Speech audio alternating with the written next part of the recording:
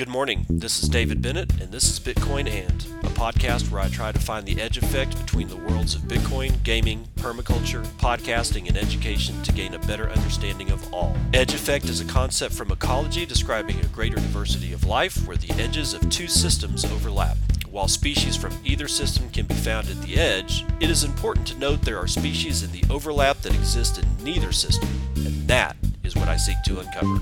So join me in discovering the variety of things being created as Bitcoin rubs up against other systems.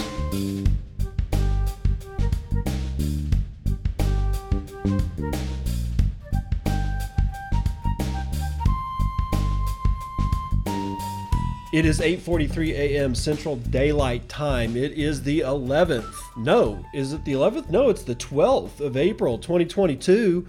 And this is episode 573 of Bitcoin. And apparently inflation was not transitory. Perish the thought. We were told that we could believe Jay Powell. We were told that he was a trustworthy individual and that he would never lead us astray. And if you bought that, you're just lost. I don't know how many times I have to tell people to stop believing the bullshit that they are hearing about everything. If it's in the media right now, it's a lie. Yes, I know I'm media too, insofar that I do produce a podcast, but I'm not affiliated, I'm not franchised, I don't have sponsors. I am a free spirit out here on the ether doing what it is that I do because, well, I like it and I like you guys too. So even though I am technically media, I hope that I'm not lying to you. I certainly don't mean to. If I tell you something that's just flat ass wrong, it's not on purpose. As opposed to the people like Jay Powell, who knew damn well that inflation was going to be running, and it was going to be running for a long time, and it was going to be running hot. 8.4 to 8.5 is the CPI print as of this morning. Thank you very much, Jay Powell. It was not transitory, and I don't think it's going away anytime soon. We're looking square in the face of a recession. Buy your Bitcoin. Why? Well, Nakadai, or Ghost of Nakadai, has a good breakdown of Bitcoin. He says, I can break down the characteristics of Bitcoin versus crypto further as money versus currency. Bitcoin is money. It's a medium of exchange, a unit of account, a store of value. It's portable, durable, divisible, fungible, apolitical, decentralized, censorship resistant, and unforgeable costliness is a main characteristic, right? Everything that we have that is causing inflation is literally almost none of those, although it is portable, but it's not durable. You know, fiat is divisible, and it's relatively fungible, or at least it was fungible before the whole Canadian trucker thing popped up. Fiat is certainly political at this point. It's just ridiculous. I mean, now it's just a political weapon.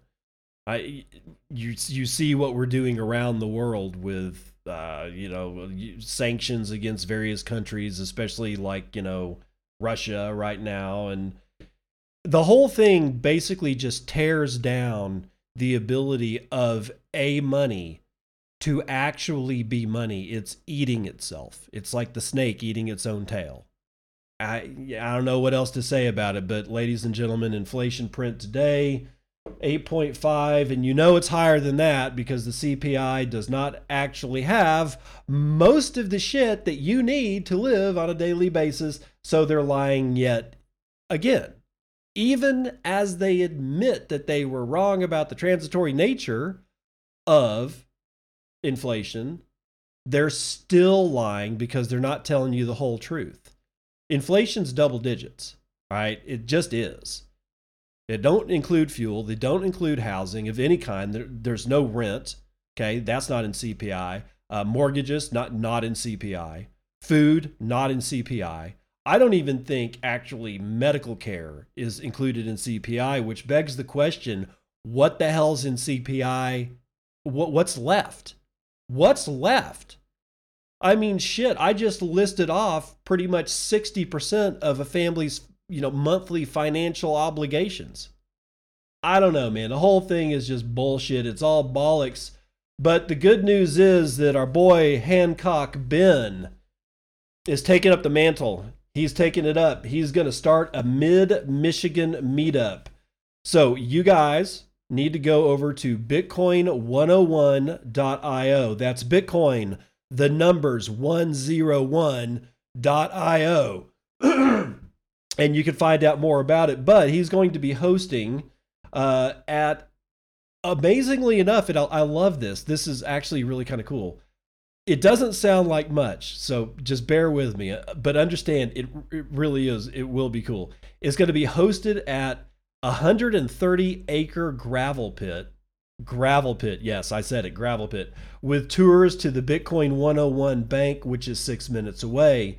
He's going to be making a new promo video. He gave me this is actually basically coming off of a DM.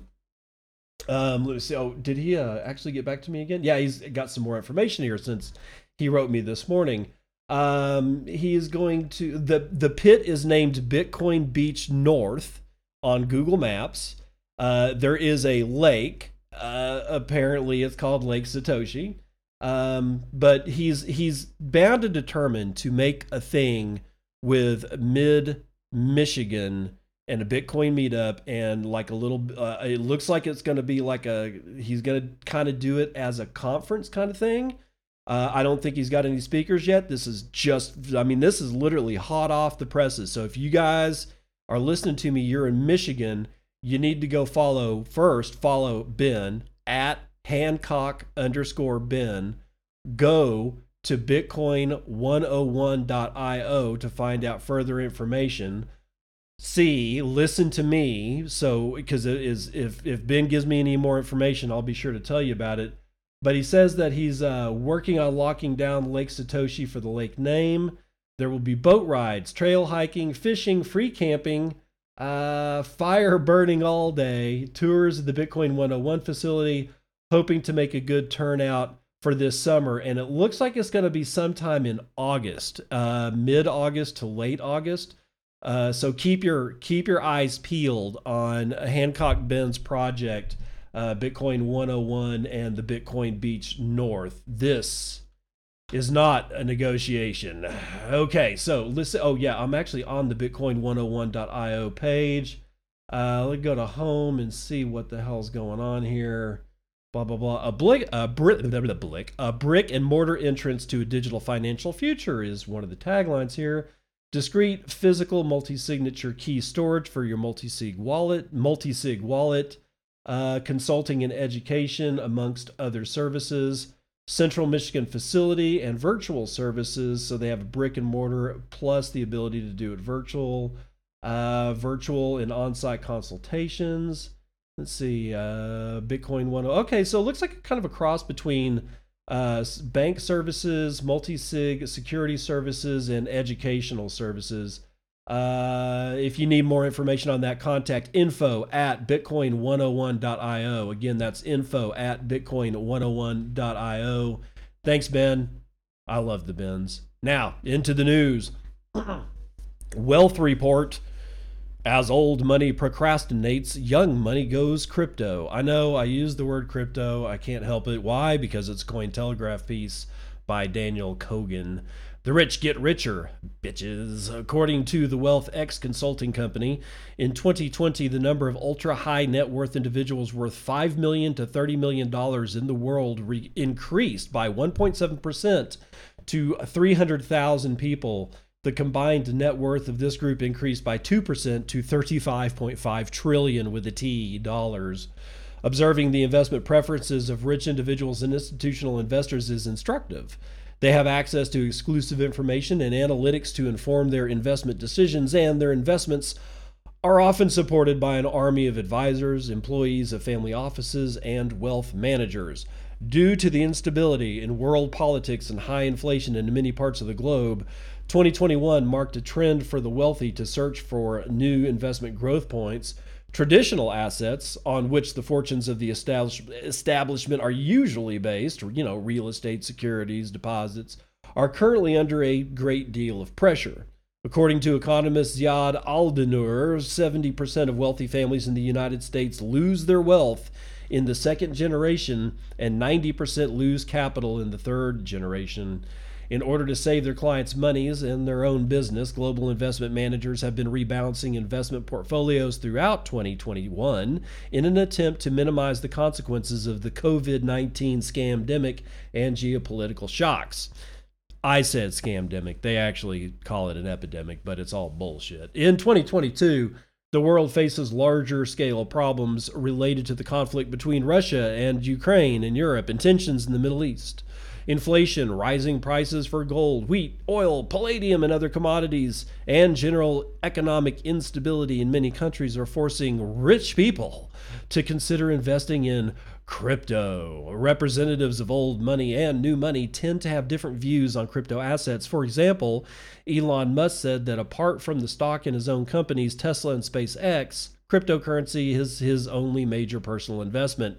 Many millennial millionaires' main assets are digital. However, most millionaires of older generations continue to treat cryptocurrencies cautiously or even openly negatively. American billionaire investor and vice chairman of Berkshire Hathaway, Charlie the Fishmonger, said that Bitcoin is disgusting and contrary to the interest of civilization. Jesus Christ, what a dude. Lloyd Blankfein, former senior chairman at Goldman Sachs, said that Bitcoin was not useful as a means of saving capital due to its volatility. I don't know. Have you seen gold? Have you seen oil? People, I'm sorry, but these are volatility is the thing. People trade on volatility, and a lot of people swear that they can only make money in volatile times. So I don't know exactly what he's talking about, but be that as it may, many American asset managers have caved in to the pressure of the crypto industry. JP Morgan, Goldman Sachs, other large investment companies are all already doing extensive research on crypto, mainly Bitcoin and shitcoin number one, and even predict changes in the value of cryptocurrencies. The philosophy of decentralization that lies at the core of the cryptocurrency movement is consonant with many millennial entrepreneurs worldwide. Consonant with many millennial entrepreneurs' worldviews. According to WealthX, in contrast to popular conceptions of wealth, most ultra-rich individuals across the globe, 84%, are self-made, meaning that they have attained their success through education and hard work. Almost 90% of those with a general interest in crypto have created all of their own wealth, with just 0.5% relying on inheritance. Self-made wealthy individuals accustomed to taking risk are more open to the volatile nature of cryptocurrencies than most second or third generation wealthy aristocrats. The average age of the global wealthy population is just over 60, and the average age of wealthy individuals with general interest in crypto is 53.7. Speaking to Cointelegraph, Tim Frost, founder and CEO of digital wealth platform Yield App, said that according to the company's regular surveys of its clients, the largest majority of users sit within 25 to 45 year of age bracket, but Yield App has thousands of users aged 50 and above all over the world. A pronounced feature of crypto-focused millionaires is, according to Wealth, their interest in technology and philanthropy. It is the founders and executives of the technology sector, such as Musk and Tim Cook, who are global entrepreneurs of cryptocurrencies. They draw the attention of thousands of people around the world to the sector, thereby making it more liquid and attractive to investors, including the ultra-wealthy. The resistance of representatives of old money and old methods of money management to crypto is gradually weakening. The crypto industry is dealing more and more blows to the once thriving financial machine founded on stocks, bonds, and real estate. Today, the futility of ignoring cryptocurrencies is becoming more and more obvious. The statements of Munger and Blankfein, even among like-minded peers, are becoming increasingly perceived as mere grumbling. Swiss banks have an excellent reputation for being safe and anonymous.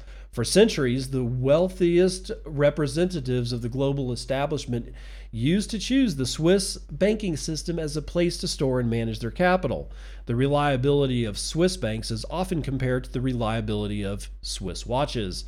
Carol Monthenthaler, a representative of Swiss private bank Lombard Odier, commented that the bank's investment convictions are based on long-term growth and stability to ensure that the client's assets can grow and be passed down to future generations. She added, investing in cryptocurrencies does not currently have the required quality and guarantees, end quote. Despite such a cautious view of crypto assets, the bank is engaged with tech companies in the field of blockchain, specifically Taurus and We Can Comply. Oh, God, what a terrible name. We Can Comply. WECAN. Oh, for fuck's sake. And is closely looking at the technology. The conservative world of Swiss banking might not be in a rush to embrace cryptocurrencies, but it is certainly watching the industry and striving to understand it. Cryptocurrencies are not magic investment pills suitable for all categories of investors. Yet, in the near future, it will be possible to observe a certain convergence in the positions of crypto enthusiasts and crypto skeptics. It will take quite a long time for the crypto asset market to become sufficiently institutional so that the most conservative of investors who traditionally prefer gold and real estate start paying attention to it. The market will have to become less speculative and volatile, getting rid of the main charges brought against it by investment ultra conservatives. So there you go. That's actually, I mean, even though they use the word cryptocurrency liberally in this particular article, it does show that the dam is sort of, it's breaking. The difference between the ultra conservatives, the ultra conservative, ultra wealthy, I should say ultra wealthy, ultra conservatives, the difference in the wall between that world and the world that we inhabit right down here is becoming thinner and thinner and thinner, and more holes are breaking through. So it's a matter of time, and this boils down to time preference. If you got a short time preference, well, then sell all your Bitcoin and just punch out and, I don't know, go buy go buy something, go buy a Lambo. If you have a long world view, though, if you really feel that you're not going to die tomorrow, then you might want to wait this one out and just see what the hell happens and continue to daily cost average into Bitcoin. Fuck the cryptocurrencies. It's all bullshit. DCA into Bitcoin, do it at $25 a week, $100 a week, whatever it is that you can afford, but do it at least every week. Okay? $20 a week. You can do that. You can do $20 a week. Don't buy the alcohol. Don't buy the 2 packs of cigarettes. Don't buy, a few things that add up to $20 a week and then just, dump it into a daily cost average situation like Swan Bitcoin, Cash App, or even Strike now offers that ability. Now, Musk, we got to do it. Musk backing off of Twitter board opens up a door to a hostile takeover. Now, this is out of CNBC, but yesterday I was talking about how Musk decided he was just, no, I'm done. I'm not going to be on the board. And it was like 4 days after they announced that he was going to be on the board. And everybody's speculating, is it the CEO of Twitter freaking out? Is it the employee base just completely freaking out? Or does Musk have something else up his sleeve? He very well may. I still think he's batshit crazy, but it takes somebody who's batshit crazy to probably pull off a hostile takeover of Twitter. Let's see what the hell, who's writing this thing. Lauren Feiner. Let's see what she has to say about it. A billionaire Elon Musk's reversal of his decision to join Twitter's board opens up the door to a hostile takeover and could lead to additional volatility in the stock, according to analysts. Musk's decision not to join Twitter's board means he's no longer limiting to owning just 14.9% of the company. Now, many analysts suggest the Tesla CEO could bolster his stake and eventually try and establish control. Quote, this weekend's change-up spares the company from having to deal with a renegade director tweeting about board-level discussions. That would have been untenable, Gordon Hassett, research advisors Don Bilson wrote in a note on Monday. Quote, The flip side to this is that Twitter must deal with a wild card investor that already owns 9% of the company and has the resources to buy the remaining 91%. As volatile as Musk is, we could see a move like that made shortly, or we could never see it at all. This overhang that Twitter now lives beneath certainly qualifies as a distraction, end quote. Bilson pointed to Twitter CEO Parag Agrawal's statement announcing Musk would no longer join the board, in which he warned employees of distractions ahead. Bilson told CNBC in a phone interview on Monday that the company's messaging was sort of ominous. Ultimately, Twitter could decide to swallow a poison pill or a shareholder rights plan to defend against a hostile takeover. But Bilson wrote such a measure comes with the risk that it might anger Musk, and perhaps it would be best for Twitter to keep that arrow in its quiver for the time being. Quote, it's going to be pretty hard to get committed to an investment thesis because you never know where the winds are going to flow. I don't think anything is off the menu with this guy, Bilson told CNBC.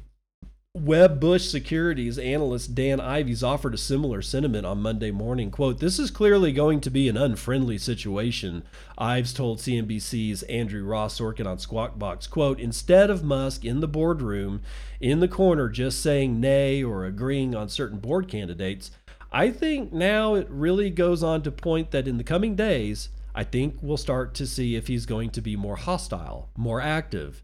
That's what the street is focused on right now, I've said. Twitter stock had its best day since its IPO after Musk's more than 9% stake in the company became public. It jumped an additional 2% the day after when the company revealed Musk would join the board. Shares fluctuated Monday, and the unpredictability could continue. Quote, while it remains unclear what Mr. Musk's priorities are, we do expect his tweets will receive increased attention, which could drive share price volatility, KeyBank analyst wrote Monday following the news. But Loop Ventures managing partner Gene Munster said on... His name's Munster. Ew, that's so cool. Gene Munster said on CNBC Squawk Box he thinks that the majority of the drama is over. Munster said... He based that prediction on the assumption it would have been a smarter decision to go for the takeover immediately if he intended to do that. He also said he thinks taking over Twitter simply isn't where Musk wants to spend so much of his time. Quote, understand that there is something that is important to him around free speech, and I think he wants to move that forward. Understand that he sees that as an opportunity as big as electrification and as big as space travel, Munster said. But ultimately, I think this is just one too many things on the plate for him to take over. I doubt that. You're dealing with a highly immature, very volatile, extraordinarily wealthy son of a bitch whose majority of wealth came off the backs of the United States taxpayer and not really at the hands from his own hands. Not saying that he's not worthy of, some accolades, but honestly, let's be real. The majority of his wealth was not earned by him making a fabulous fucking car or having extraordinary amounts of contracts to send space cargo to various places, in low Earth orbit from different countries. No, most of it is subsidized by the United States government, and therefore I'm paying his salary. So he's got a shit ton of money. He didn't really make it all. He's extraordinarily volatile. He's kind of immature. He doesn't mind shitcoining and telling people to buy into Doge, so his ethic base is probably a little sketch. I would not put it past him for him to be looking at Twitter as a mere toy. These guys are thinking, oh, well, he's going to go all in, or no, he would have already done that. He would have already done a hostile takeover. No, I've seen cats catch a mouse and play with that mouse until that mouse is dead. And that can take 30 minutes. I've watched it fucking happen. Not once, not twice, not 3 times, but many, many, many times. Cats don't immediately eat their prey. They like to bat it around. They like to be mean to it. They like to chew on it a little bit, puncture it, make sure it's weakened, let it crawl around, and have some fun with it. It would not surprise me at all if that is exactly what Elon is doing. Eventually, he'll probably eat Twitter, but he doesn't have to do it immediately. He doesn't have to do it in the next couple of weeks. He doesn't have to do it in the next couple of months. He's a young man. He can take his time. He's going to be more like a cat, I guarantee it. Now, from Bitcoin 2022 to the rest of the plebs, why I'm riding a Harley across the United States meeting Bitcoiners. Captain Sid is writing this one for Bitcoin Magazine. To me, Bitcoin represents the opportunity for the common person to take back sovereignty in a time of vanishing freedoms and increasing dependence. However, that understanding took many years of exploring and curiosity to find. I approached Bitcoin from a technical and financial perspective, dug into the history of money, and read bundles of arcane economics papers that all contributed to this idea of Bitcoin and its impact. Bitcoin grew faster and further than I ever imagined. Given how long it took for it to click for me personally, I wanted to find out what is bringing people to Bitcoin and how this movement is growing organically. In addition, I want to share these stories with you and your friends and family because I believe these perspectives have the potential to resonate with other earlier in the Bitcoin journey. These stories are best told and heard in person after a handshake. How will I hear these stories? By going on tour. What's the Bitcoin tour? To hear how people are falling down the rabbit hole, I will visit Bitcoin meetups across the United States this year, starting for Bitcoin 2022 in Miami. I am riding the Ultimate Freedom Machine, a Harley-Davidson motorcycle, to see the country from the ground. He's got a picture of this bike here. Can't tell if it's a Softail or not, but it's a pretty nice looking Harley. As I visit the many Bitcoin meetups sprouting up across the country, I will hear about and share the myriad ways all of us come to appreciate Bitcoin. My goal is for your friends and family to see these stories and find just one that resonates with them, that shows them how Bitcoin might help solve a problem that they care about. Swan Bitcoin will host these stories on its YouTube channel, and I will share them upon Twitter. If you want to share your story, let me know where you attend your local Bitcoin meetup, and I will try to make it there. If you organize a regular Bitcoin meetup in your area, definitely direct message me on Twitter. You can see the rough plan for my route around the United States in this article below. And his Twitter handle is at Captain Siddh, S-I-D-D-H. I think that's how you pronounce it, or Captain Sid. Whatever. Anyway, Captain Sid, S-I-D-D-H. That is all one word. So, make sure that you get a hold of him. So this tour is ostensibly about sharing how people come to find and appreciate Bitcoin, but the motivation runs much deeper. Let me attempt to share why. Risk makes life interesting. We marvel at Evel Knievel, revere mountain climbers, follow entrepreneurs in part because of all these people that take big risks. They put careers, reputation, limbs, and even life on the line to explore the uncharted and make the map for all of us.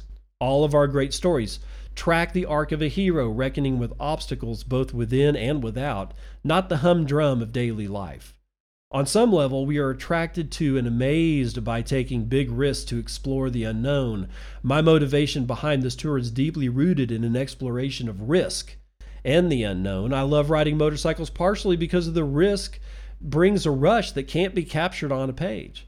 I want to visit meetups and learn from Bitcoiners because I have truly very little idea of what I will learn or how, but I know I'll find a way to hear and share incredible stories. I quit a stable job to go on this tour because I wanted to see what the risk of taking a few months to travel across the United States could reveal in my life. Taking on sponsors for the tour also introduces a risk that I could let those sponsors down. I decided early on to work only with companies that I respect and people who I like. I would rather ride completely on my own dime than sell that freedom to someone I loathe working with. Working with teams I respect, however, pushes this tour to places it would never go if it was just me and a motorcycle. I owe a huge thanks to those sponsors for believing in my tour and this vision. Swan Bitcoin, Bitcoin Magazine, Unchained Capital, and Upstream Data. Risk also comes with reward for those who navigate successfully. Facing the unknown and knowing it one step at a time is the root of why I set out on this Bitcoin tour. I live for these experiences. I believe most everyone finds joy in these kinds of experiences, but it is also easy to avoid them altogether. Our society today, especially in the developed world, doesn't help.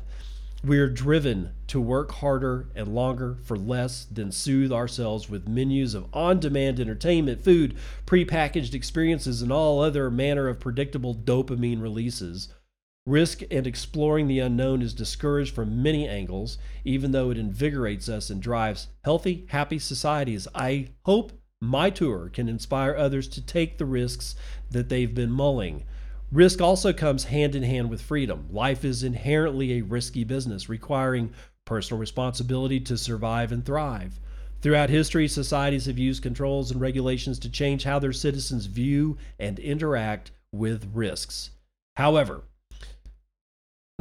strong the rule of human law, we cannot eliminate the risks inherent to natural law. Often, when we attempt to eliminate a risk arising from the natural world, we only kick it off into the future. Our current financial and monetary system does not eliminate the risks of credit-based currency with bailouts and regulations, but instead pushes them off, allowing them to fester and grow. This constant kicking of the can down the road is the fiat mentality. Looked at through this lens, other crypto coins are simply a continuation of the existing system, a repackaging of fiat mentality and fancy world salads. Sorry, I'm sure he said word salads and shiny JPEGs. The incentives of Bitcoin's system point to a different era, one where risks and rewards are more evenly distributed to those who choose to take them on. The military aggression, controls, and taxation systems are no longer necessary for the purpose of backstopping the legitimacy of currencies and the great power managing a currency gives a government. Neither will the norm continue to be endless inflation in a time of staggering productivity gains from technology. It is no surprise that many label Bitcoin as risky because Bitcoin is changing our relationship to risk. Bitcoin will force an end to a system that incentivizes policymakers and the public to put off and bottle up risks until they explode catastrophically. And in my view, Bitcoiners sharply understand risk and its relationship to freedom, to personal responsibility, and to living out a rewarding life. This tour will help me test the idea to learn more about how those who support Bitcoin understand these relationships and share that knowledge in a relatable way. Now that the weighty stuff is over, it's down to where the rubber meets the road. After departing Miami, I plan to ride up and around the U.S. for 3 months, logging over 10,000 miles in the saddle. The first leg of the trip will cover Texas and the Texas and the South up to the eastern seaboard, and those dates are more or less set. The second leg of the trip will take a tour across the Northeast and through the Midwest, ending up in Colorado in late June. The final leg goes down to the Southwest, then up through the Rockies and along the Pacific coast to end in Los Angeles. Here's what the route looks like all mapped out. Keep in mind this is not set in stone, and he's got a map with all the waypoints on it. And my God almighty, is this one hell of a route. You got to see this thing. You'll have to go to bitcoinmagazine.com and look for Bitcoin 2022 motorcycle tour across the U.S. To see this map. It's freaking glorious. If you'd like to share your story, join me for the ride, or just learn what I'm learning as I cross the United States. Follow me on Twitter at Captain SIDDH and join the tour's Telegram. If you'd like to support the tour financially, you can donate sats via the Tallycoin fundraiser. Whoever you are, dear reader, I am psyched to meet you in your local Bitcoin meetup. Keep stacking, and I'll see you soon. You might just snag one of the 21 hats I'll be giving out as stops along the way. Sweet. So follow Captain Sid, SIDDH, and find out more about this. I'll see if I can't give regular updates as he's doing it. Now it's time to run the numbers.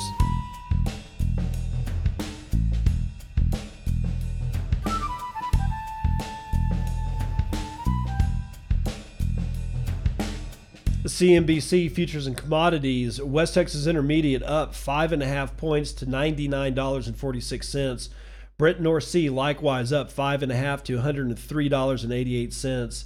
Natural gas is up 1/3 of a point to $6.66, and gasoline up 3.5 points to $3.11. Gold is up 0.93% to $1,966. Silver up 1.71. Platinum is down a little over a point. Copper is up 0.5 point. Palladium is down 2.78%. Ag futures are mixed. Wheat up 1.26. Soybeans up 1.23. Corn is up 1.42. Sugar is down. Coffee's down, but scant. Cotton is up 2 1/3. Rice is up almost 1/2, and chocolate is down 1/2. Let's see. Dow up 0.65%, possibly on news that inflation was not indeed transitory. S&P up over a point. NASDAQ up 1.69%, and the S&P Mini blowing it out 1.8% to the upside. Real money, bouncing back a little bit after it dipped to something like 39,000. It's back at 40,438. 272,000 transactions performed in the last 24 hours. That's 11,300 transactions every hour on the hour. 1.5 million BTC changing hands in that 24-hour period. That's a lot. That's 63,000 BTC being sent every hour on the hour, with an average transaction value of 5.62 BTC. A median transaction value down to 0.015 BTC, or about $536. Block times are very close to 10 minutes and 4 seconds. 0.07 BTC taken in fees on a per block basis, and 11 BTC taken in fees overall in the last 24 hours. A 1.5% dip in hash rate brings us down to 199.6 exahashes per second. Your shitcoin indicator is Doge, 14.3 United States pennies. We have 10,597 transactions waiting on 5 blocks to clear. We're down to a $761.7 billion market capitalization. That is below 6% of gold's market cap.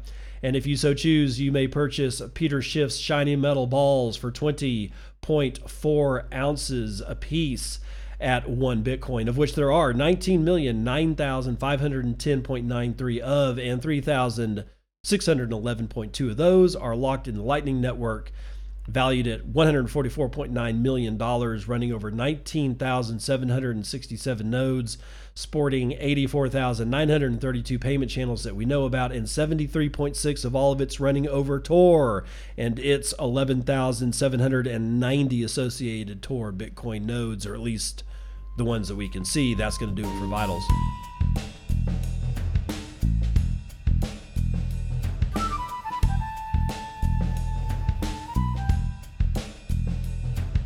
Welcome to part 2 of the news that you can use. We start off with the announcement of my new club, the Flat Ass Society. That's right.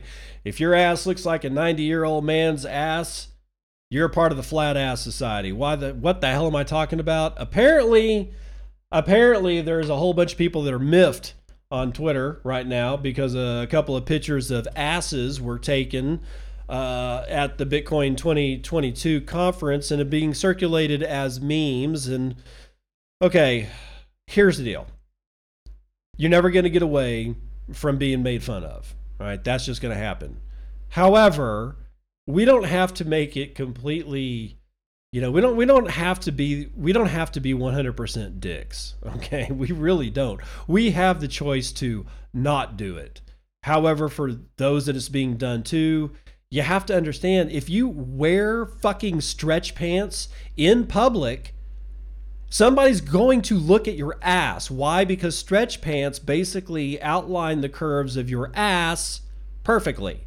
It gives there's no room left for the imagination to wonder about said ass. No, said ass is hanging out in public, and it just because it has this, a thin veil of fabric over it does not mean that I can't see your ass. Okay? If you don't want people to take pictures of your ass, then don't let your ass hang out in fucking public.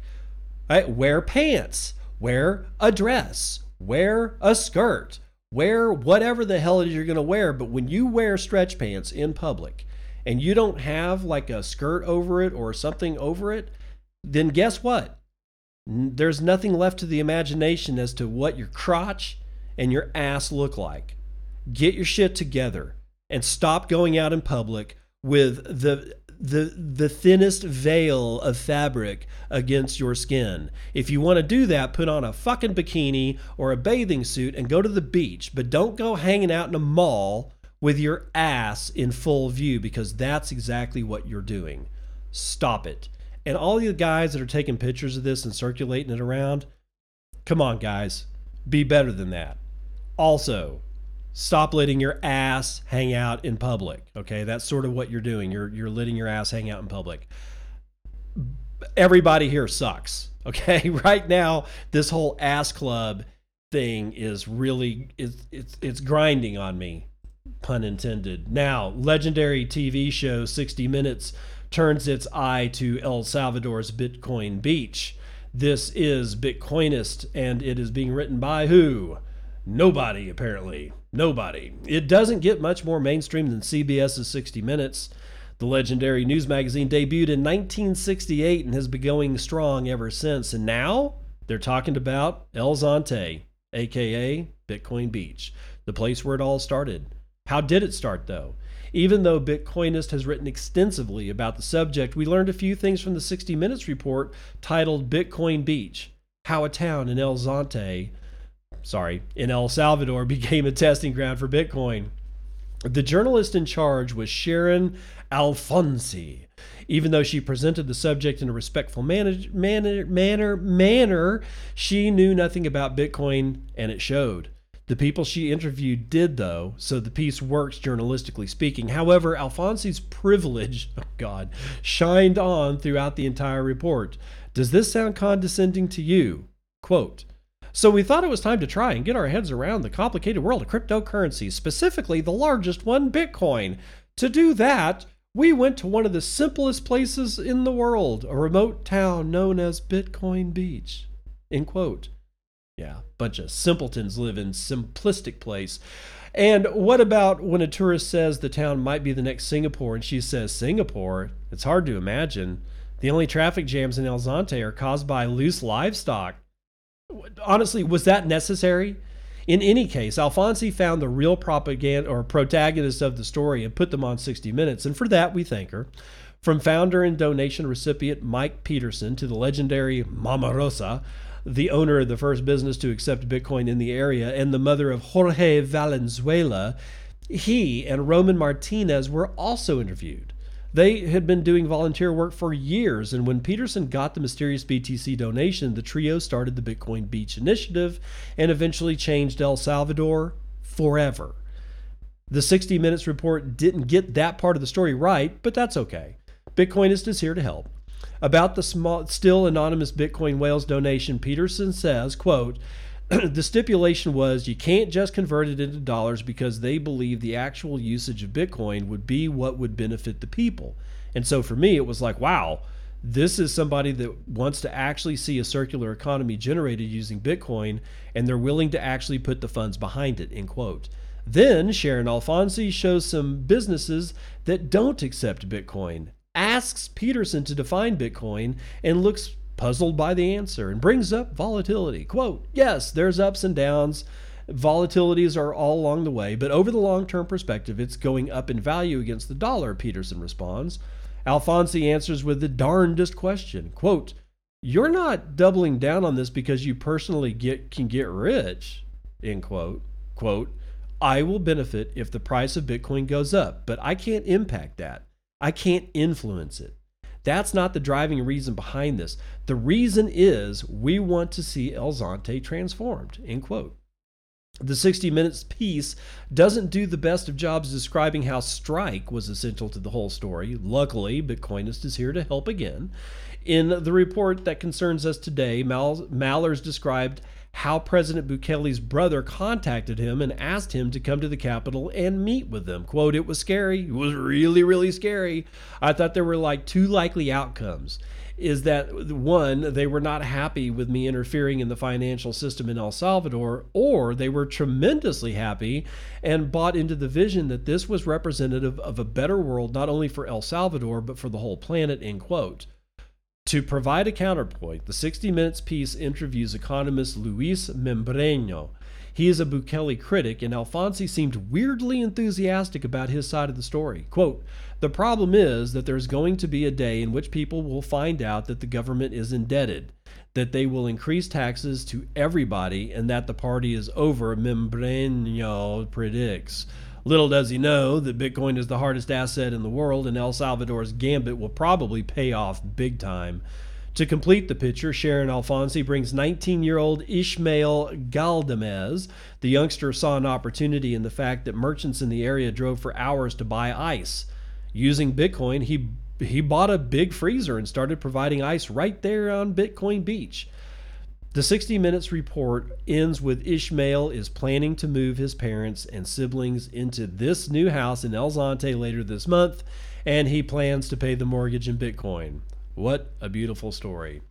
60 Minutes, ladies and gentlemen. It is not anything to sneeze at, not by a long shot. Even though it is the lying mainstream media, you cannot deny the fact that they have a massive audience, and they have had for quite a long time. And as media goes, 60 Minutes isn't the worst outlet I've seen, not by a long shot.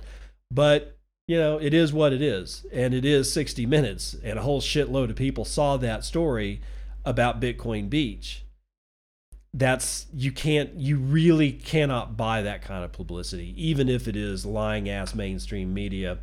Now, speaking of liars, New York Senate authorized the New York DFS to assess crypto companies. CoinDesk has it. Nicholas Day is writing it. The New York State Senate is shooting themselves in the head. Oh, I'm sorry, I spelt boosting wrong. They're boosting the Department of Financial Services' efforts to oversee the cryptocurrency sector.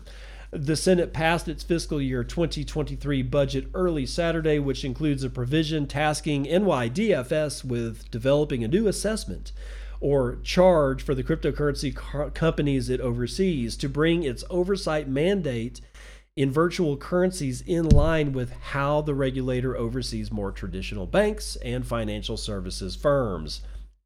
The assessments are meant to defray operating expenses according to the text of the budget reviewed by CoinDesk, and are only meant to cover expenses tied directly to the oversight of crypto companies. The expenses of every examination of the affairs of any person regulated pursuant to this chapter that engages in virtual currency businesses or business activities shall be borne and paid by the regulated person so examined, but the superintendent, with the approval of the comptroller, may, in the superintendent's discretion for good cause shown, remit such charges. End quote, the text of the budget said. NYDFS oversees the U.S. most developed cryptocurrency regulation through its virtual currency licensing regime, commonly known as the BitLicense. Companies hoping to offer New York residents access to cryptocurrency trading or wallet services must secure a BitLicense before they can set up shop. In a statement, NYDFS Superintendent Adrienne Harris said the budget would revitalize our state's economy and create a stronger New York. No, it won't. No, it won't. No, it won't. Oh, you're regulating yourself into an early grave there, New York. Quote, the budget includes a new authority to collect supervisory costs from licensed virtual currency businesses like the department already does for banking and insurance companies. New York was the first to start licensing and supervising virtual currency companies, and we continue to attract more licenses and the most crypto startup funding of any state in the nation. Bullshit. Bullshit. Bullshit. You're fucking lying. I'm sorry. That's a bold-faced lie. Nobody is trying to. There are some people that are in New York that are trying to open up companies. I get that, but everybody is flocking to states that do not have these onerous regulations, and they sure as shit don't want to go somewhere where they have to pay a fucking filing fee so that they can pay a licensing fee so that they can get feed again every single time. Oh, well, we're collecting our fees because you got licensed. And it's like, well, what the hell's the license for? If you're just going to continue to collect fees, which that's what this piece is talking about, that they're going to continuously collect fees from these people, who would want to operate in New York? Move to Texas and stop voting the way that you were voting in New York that caused you to leave New York in the first fucking place. How easy is this? God, it is frustrating. Anyway, the new budget provision will take place in 2 months. For God's sakes, y'all, this is just sad, very sad. Okay, Bitcoin's Lightning Network is not private yet. Namcios, writing, Bitcoin Magazine. At Bitcoin 2022, a group of developers sat down on the open source stage to flesh out the current state of Lightning privacy, as well as to discuss shortcomings that users should be aware of and to sketch out some solutions. The panel featured Lightning Protocol engineer Blockstream Lisa Nugget, software engineer and Zeus founder Evan Kaludis, and Bitcoin and Lightning developer Tony Giorgio. Privacy is a common theme in Bitcoin conversations. However, the ideal that backboned the cypherpunks research and development for decades is not straightforward to achieve on Bitcoin. The Lightning Network, Bitcoin's layer 2 network for cheap and fast transactions off-chain, is usually also trumpeted for its supposedly private off-chain transactions. However, achieving privacy on Lightning is not as simple as many believe. As part of the Lightning Protocol, the Gossip Network leaks user information as they advertise to the network data about themselves. However, it serves an important efficiency purpose. Quote, the reason to use Gossip is that you can build routes and send payments, Nugget said. Kaludis added to her thoughts, saying, route finding becomes very difficult without Gossip. Since a Lightning channel is made possibly by locking up Bitcoin funds on chain, any third-party observer can see the outputs making up a node because of the Gossip network. Quote, you're telling where your on-chain transaction is, and you're leaking that to your Lightning node, Nugget said. Chain analysis, if they already know your transaction history had been, and you use that to construct a channel, now they know information about you in another network, end quote. While private channels try to provide a solution, there are shortcomings. Quote, we call private channels private, but they're really not. They are more like unannounced channels, Giorgio said, adding that there are currently ways to exploit the Lightning Network that enables a node to discover an unannounced private channel. Quote, if I'm connected to the Lightning Graph, I can try to probe if two people have a channel, Giorgio said. Despite general privacy issues, there are also specific ones, as privacy assurances on Lightning change depending on whether the user is sending or receiving payments. Quote, senders have amazing privacy on Lightning on a general level. Receivers, on the other hand, have to give information in order to get paid, and some of that info is IP address, alias, unannounced channels. There is a lot of areas where receivers can be more careful, Giorgio said. It comes down to the users not shooting themselves in the foot, especially when it comes to receiving on Lightning, he added.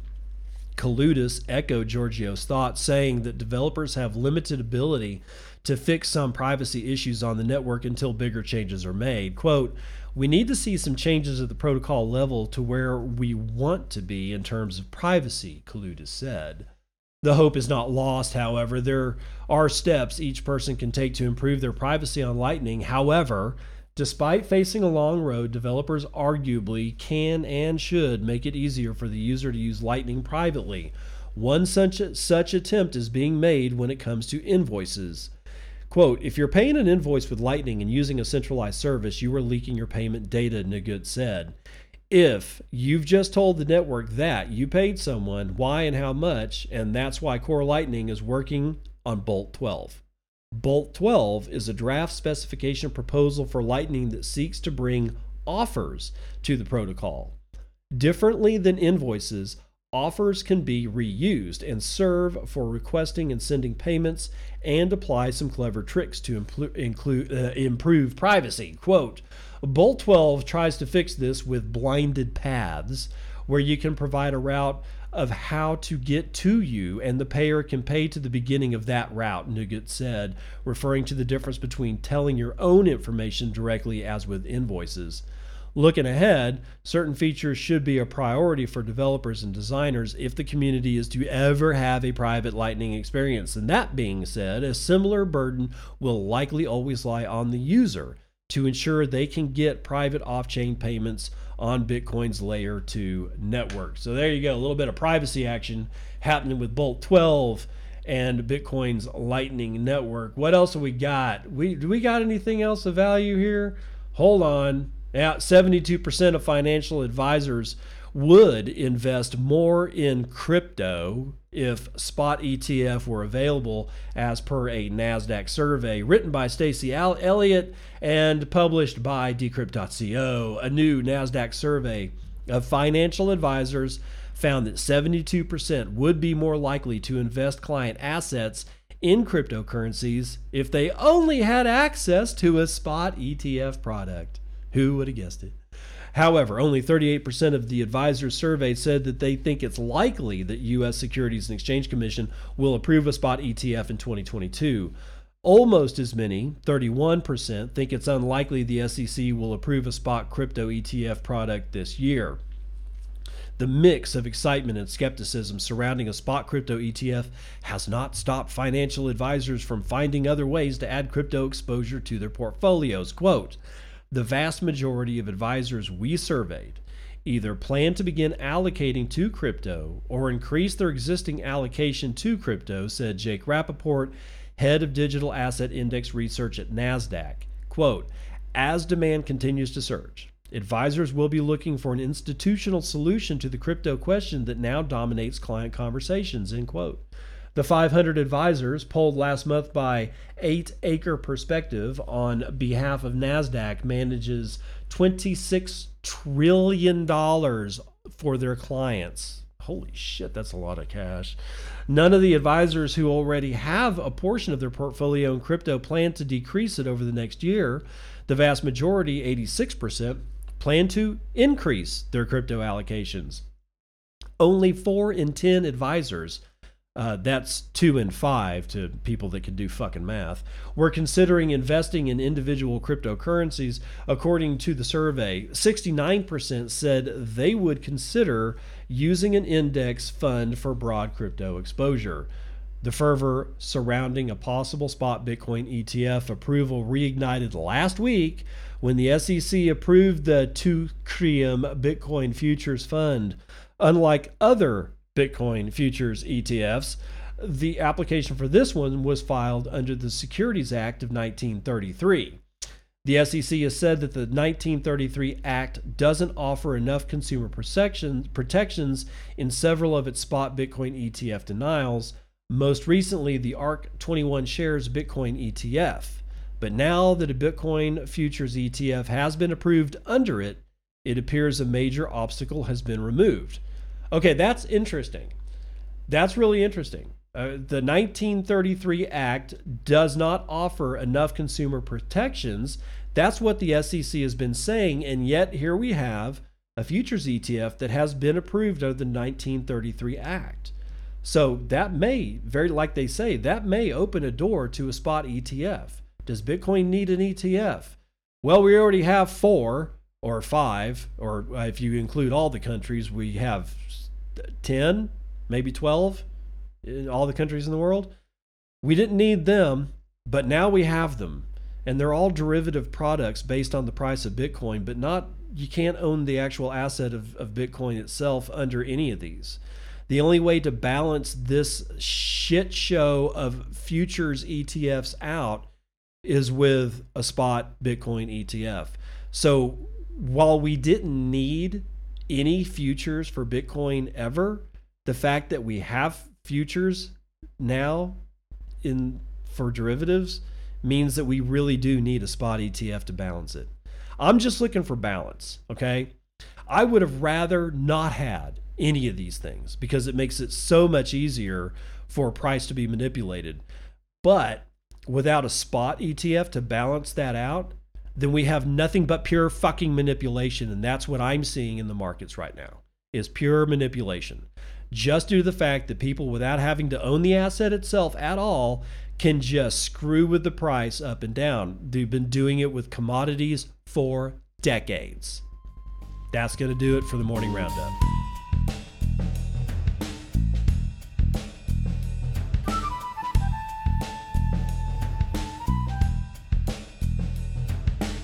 All right, here it is. Your joke. I applied for a job hanging mirrors. It's something I can see myself doing.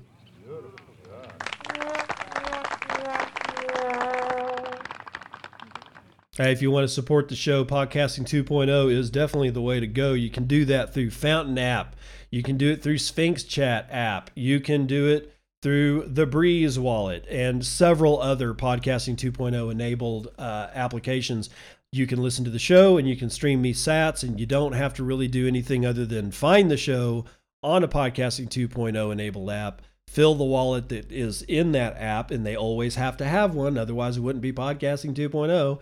Fill it with Satoshis and just set the dial to stream me 1, 3, 5, 10 Satoshis per minute, and you can support the show while you listen to the show. Otherwise, you can use my Patreon if you want to use dirty, filthy fiat from the legacy world. It's patreon.com/Bitcoin and podcast. I got nothing more to say, so I'll see you on the other side.